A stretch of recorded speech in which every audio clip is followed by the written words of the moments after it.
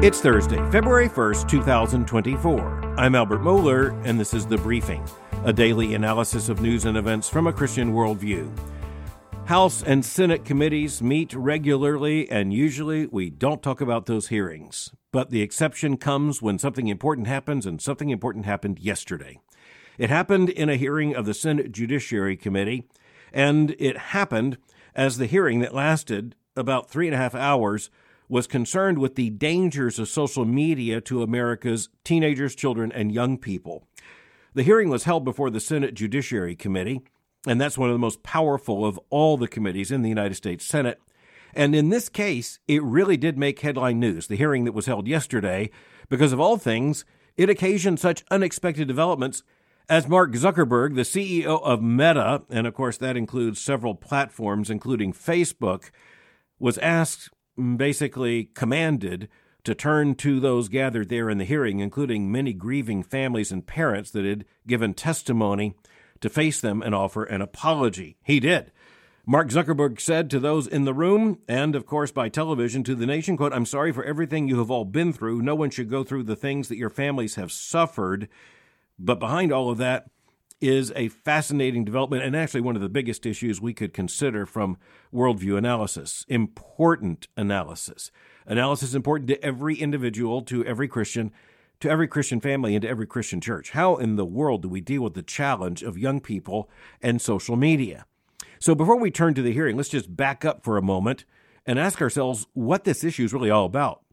Well, for one thing, persons of a certain age now take social media for granted as if it always has existed.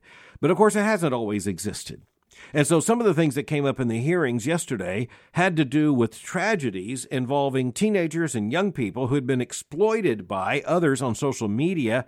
And the fact is that no contact would have been made. No identity could have been associated.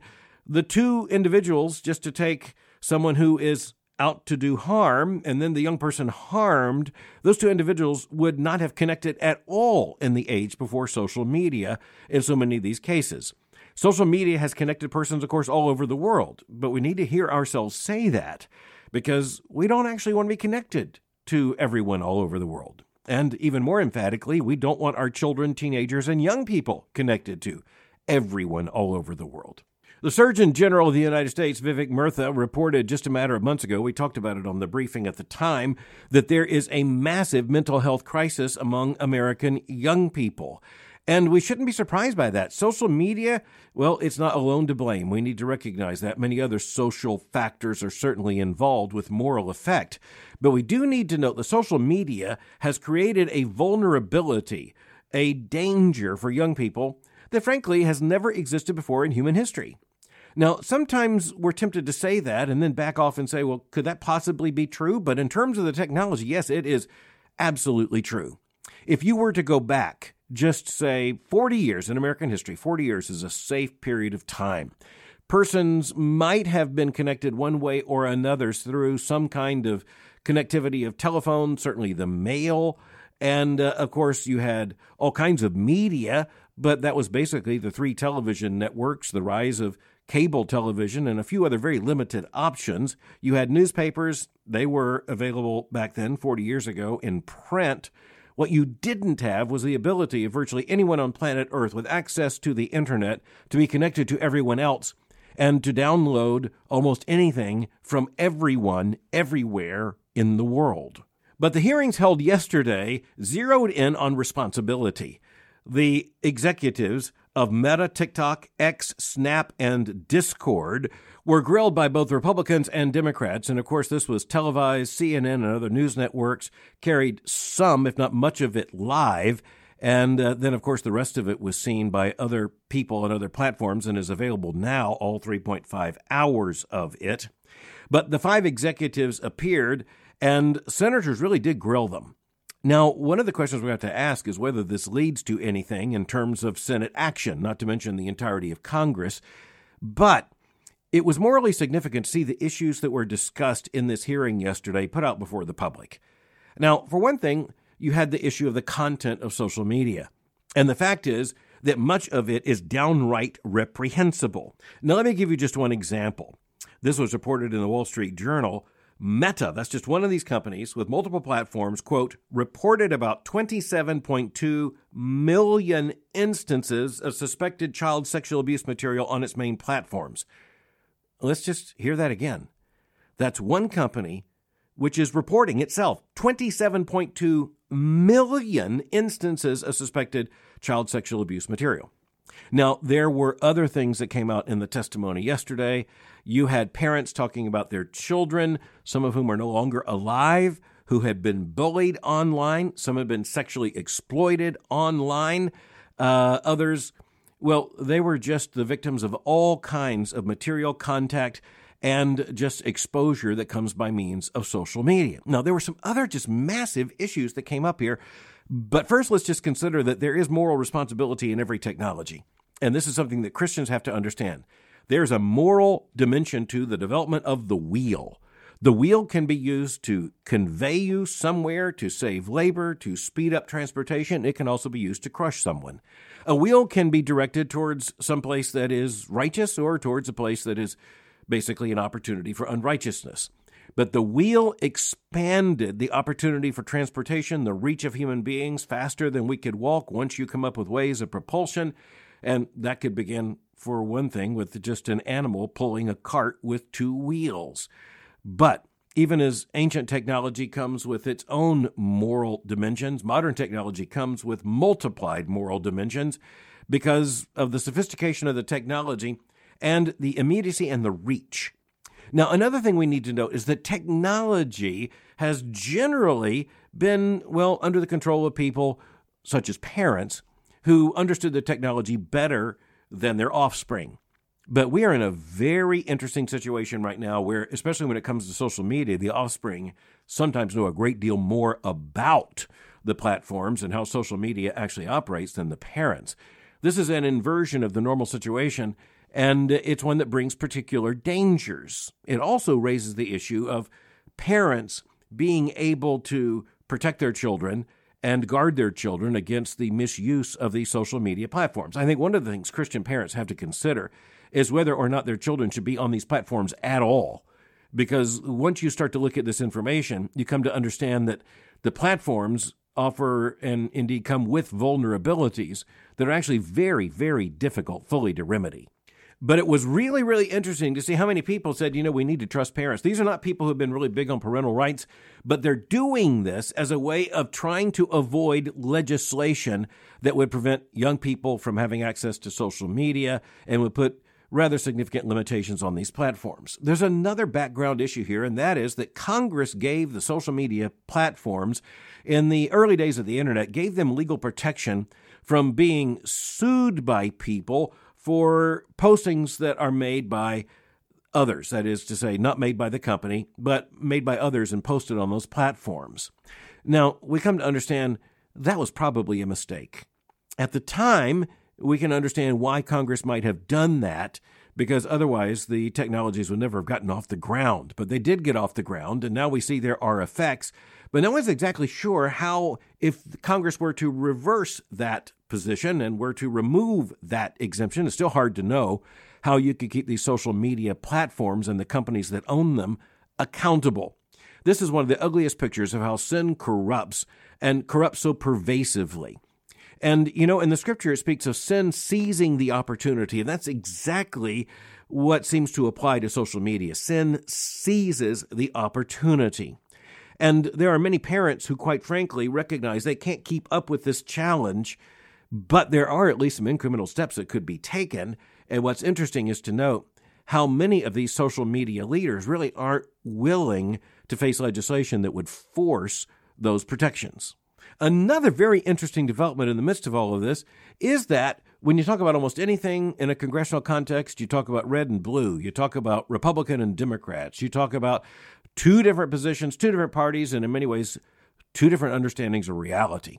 But not in this case. In this case, there was enormous bipartisan concern. There was enormous bipartisan agreement that there is a huge crisis here.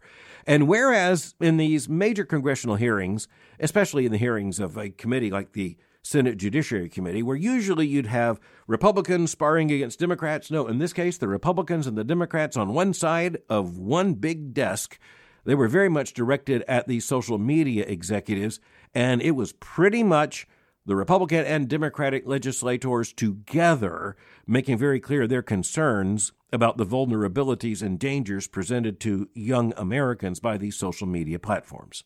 Now, that's worthy of our notice, if for no other reason than to say when you find people who are generally at odds on almost everything agreed that this is a problem, that should tell you as Christians to pay attention. As we are thinking in terms of worldview analysis, pay attention here. It could mean that this unanimity or common concern points to a very legitimate issue. It could be that it points to something else, but in this case, it's extremely legitimate, and I think Christians have to understand this.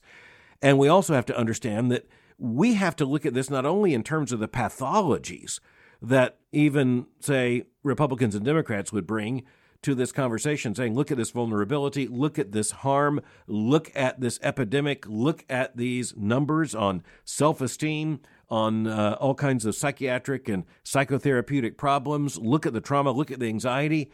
We have to say, we have to look at the theological dimension here. We have to look at the fact that this represents an occasion for sin and the amplification of sin, and frankly, the reach of sin into individual lives in a way that really is unprecedented in human history. Now, that doesn't mean, and here's something very important in terms of biblical truth, it doesn't mean that human beings now are more sinful than human beings in the past. That's simply not true. But what is true is that, as Scripture says, sin seizes the opportunity. And the vast expansion of these social media technologies has just granted an enormous new vulnerability for sin to seize that opportunity. Before leaving this hearing, there were other issues that came up, for example, especially with TikTok, with questions about vulnerability to information being taken and misused by the Communist Party in China. Those are not insignificant issues that were raised, but we do understand that when you are looking at the reach of social media, Christians have to be those who understand that anything that can reach this far into individual lives can never be morally neutral, never. Another fascinating development of the hearing yesterday is not just that you had, on the one hand, Republicans and Democrats very unusually together. You had these social media leaders that were at times, well, not together. In one sense, almost pointing fingers at each other. If you think this is bad, you should look at that guy's problem. But the high moment of drama did come when Missouri Republican Senator Josh Hawley unexpectedly, at least in terms of those watching, asked Zuckerberg to apologize, and in particular to apologize to the families, to the parents who were there present for the hearing. Again, Zuckerberg said, quote, "I'm sorry for everything that you have all gone through. It's terrible. No one should have to go through the things that your families have." But he went on to say, quote, "This is why we invest so much and are going to continue doing industry-leading efforts to make sure that no one has to go through the types of things that your families have had to suffer," end quote. But the bottom line is they're not changing anything materially, and these companies are not seizing the opportunity to take responsibility for this content, the vulnerabilities that it creates. This is also where I just have to speak to Christian parents and ask, what in the world are you thinking? Because we really are looking at a horror story here. And quite frankly, there is no policy that government can possibly undertake that will be adequate to the task. I'm not saying it's not important. I'm not saying there's not the moral necessity that they take these actions. I'm simply saying they won't be enough to protect your children.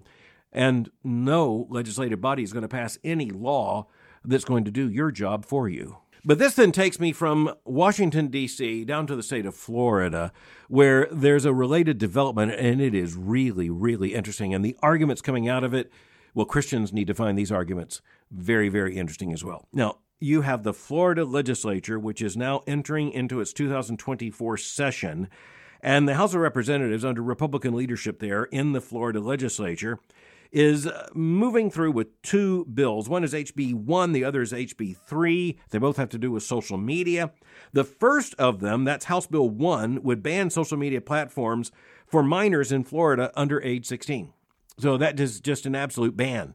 If you would be a teenager under age 16 in Florida, you would not be able to be a client of one of these social media services. You would be forbidden from access to those platforms.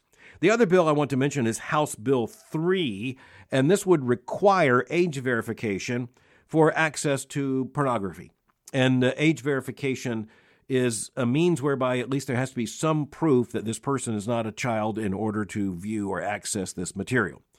And so you have these bills that are moving forward in Florida, and the arguments behind them have gained a lot of momentum. And there is every likelihood that this will pass not only in the Florida House, but in the Florida legislature, and will go to the governor's desk. That's Governor Ron DeSantis. And even as the governor has asked for some changes to be made to the bills, mostly in terms of technicalities, and preventing the bills from being successfully appealed in court, the reality is it's likely to become law.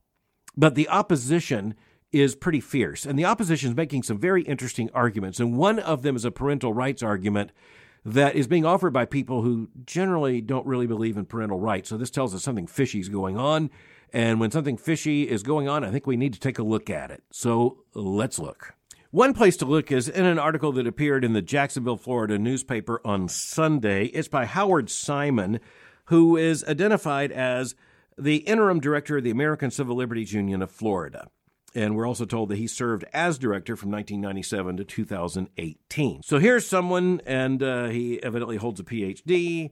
He has been director of the American Civil Liberties Union of Florida, is now the interim director. He wrote an article entitled, "Let Parents Decide What Social Media Kids Can See."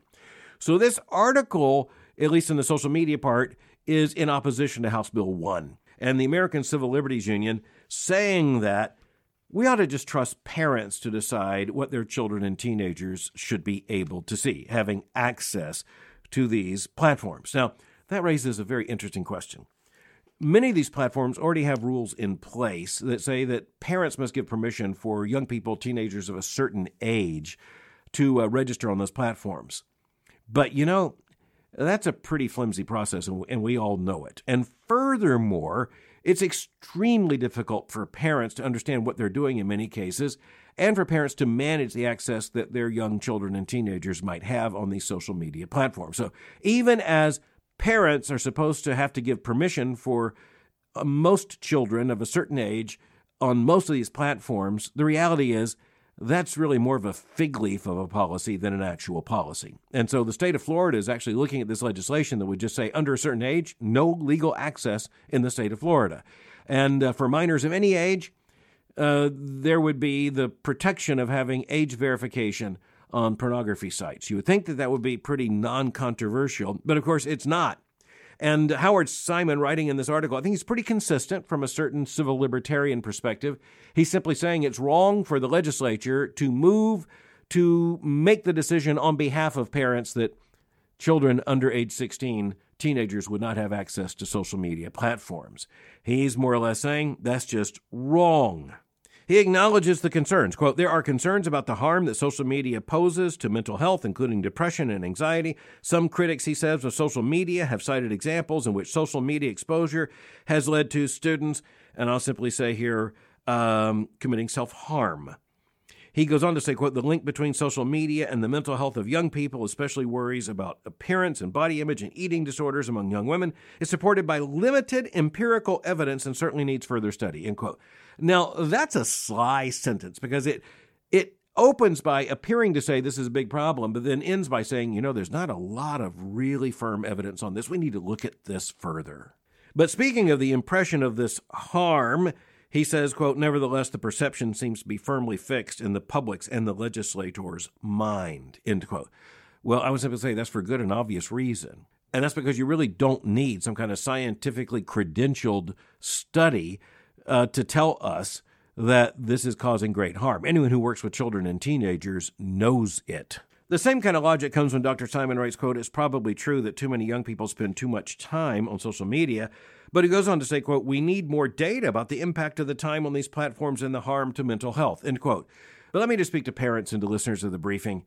By now, we know that we know what impact these platforms are having in the lives of teenagers. If you need more empirical data here, I think that just points to the nature of the problem. This is just ignoring the obvious at this point. But the crucial section of his argument comes with this, quote, "But all this ignores what should be the major point. There are serious negatives to social media as well as positive for the intellectual and emotional development of young people. But the real issue is who should be doing the balancing, parents or the state legislature?" He then asked the rhetorical question, "Whatever happened to parents' rights?" End quote. Well, let's just look at that for a moment because we're big on parents' rights. As a matter of fact, I don't think this is merely a legislative reality. We believe that this is a God-given responsibility. And we believe that parents should be vigilant to watch that the government and school authorities and others do not infringe upon their own authority. But when we're looking at social media, it's not really an issue of parental authority. As I said, you're often looking at a situation in which parents don't have the ability to supervise what is going on with the social media exposure of their children and teenagers. And we also have to say that parental rights in this sense, parental authority, parental choice, that is not just in a blanket way extended to every conceivable endeavor. But I'm going to argue that there's a bigger problem here, and that is that parental rights and parental authority are not really the issue here, because if parents want their children to have access to social media, they can make that happen on their own social media accounts. They can make that happen one way or the other. But this legislation and the impetus behind what was heard in the Senate Judiciary Committee yesterday, those concerns are about the harms that are coming into the lives of America's teenagers and children, and for that matter, young adults. But legally, we're talking about minors here, most emphatically. That harm is now such a clear and present danger that I think most morally sane persons know that somebody needs to do something. But as we bring this edition of the briefing to a close, I have to go back to the hearings yesterday and say the big question is, what in the world are the senators going to do? It's one thing for Republicans and Democrats to show bipartisan concern and a bipartisan awareness of an emergency, but how is that going to get translated into legislation that can be signed into law by a president and actually see the light of day? What will actually change? There are even some members of the Senate who said, look, this is just the annual exercise in beating up on the social media executives. If that's all there is, then maybe the only good that can come out of it is for America's parents to wake up a bit. But that then gets to the bigger issue of parental responsibility here. And that's simply huge and unavoidable. And it's like a 5-alarm fire that's going off. And far too few Christians are talking about this. And I can simply tell you that church by church, occasion by occasion, conversation by conversation, and campus by campus, I'm being made more and more aware of how social media creates such a distortion field. It's one thing for adults to have to deal with this as adults registered on these platforms. It's a very different thing for teenagers and young people to be on these platforms. And quite honestly, all you have to have is a conversation with one of these families to understand just how devastating this can actually be. And I would just say to Christian parents, you need to ask yourself a very hard question, and that is, how much do you actually know? I mean, really know about the social media activities of your own children and teenagers? I think that's an unavoidable question. Now, at some point, they're no longer minors, and quite frankly, the complexity grows at that point. But so long as they are under parental authority, parents need to exercise that authority. At the very least, it should be very much understood and just a matter of reality that children have no hidden places to go on the internet, places their parents don't know and don't take the time to trace. One other thought about that, by the way, and that is that fixing a problem, well, that's actually, of course, something Christians are called to do, Christian parents, emphatically so. But we also need to understand that preventing the damage and mitigating the danger, that too is certainly the responsibility of Christian churches and of Christian individuals, and even more emphatically, in Christian families, it falls to Christian parents. But with all that in mind, I also want to talk to you about Boyce College Preview Day coming up March 21st through 22nd. The very issues we just discussed emphatically, I think, underline the importance of Christian education. And in particular, I want to speak to Christian parents and Christian young people about an authentically Christian college education. That's why I'm so thankful for Boyce College. Our world-class faculty is committed completely to preparing young men and women for gospel service and ministry, for a life of effectiveness and faithfulness in the marketplace. If you or someone you know is looking for a distinctively Christian college education, I want to invite you to this preview day. Boyce College Preview Day is March 21st through 22nd.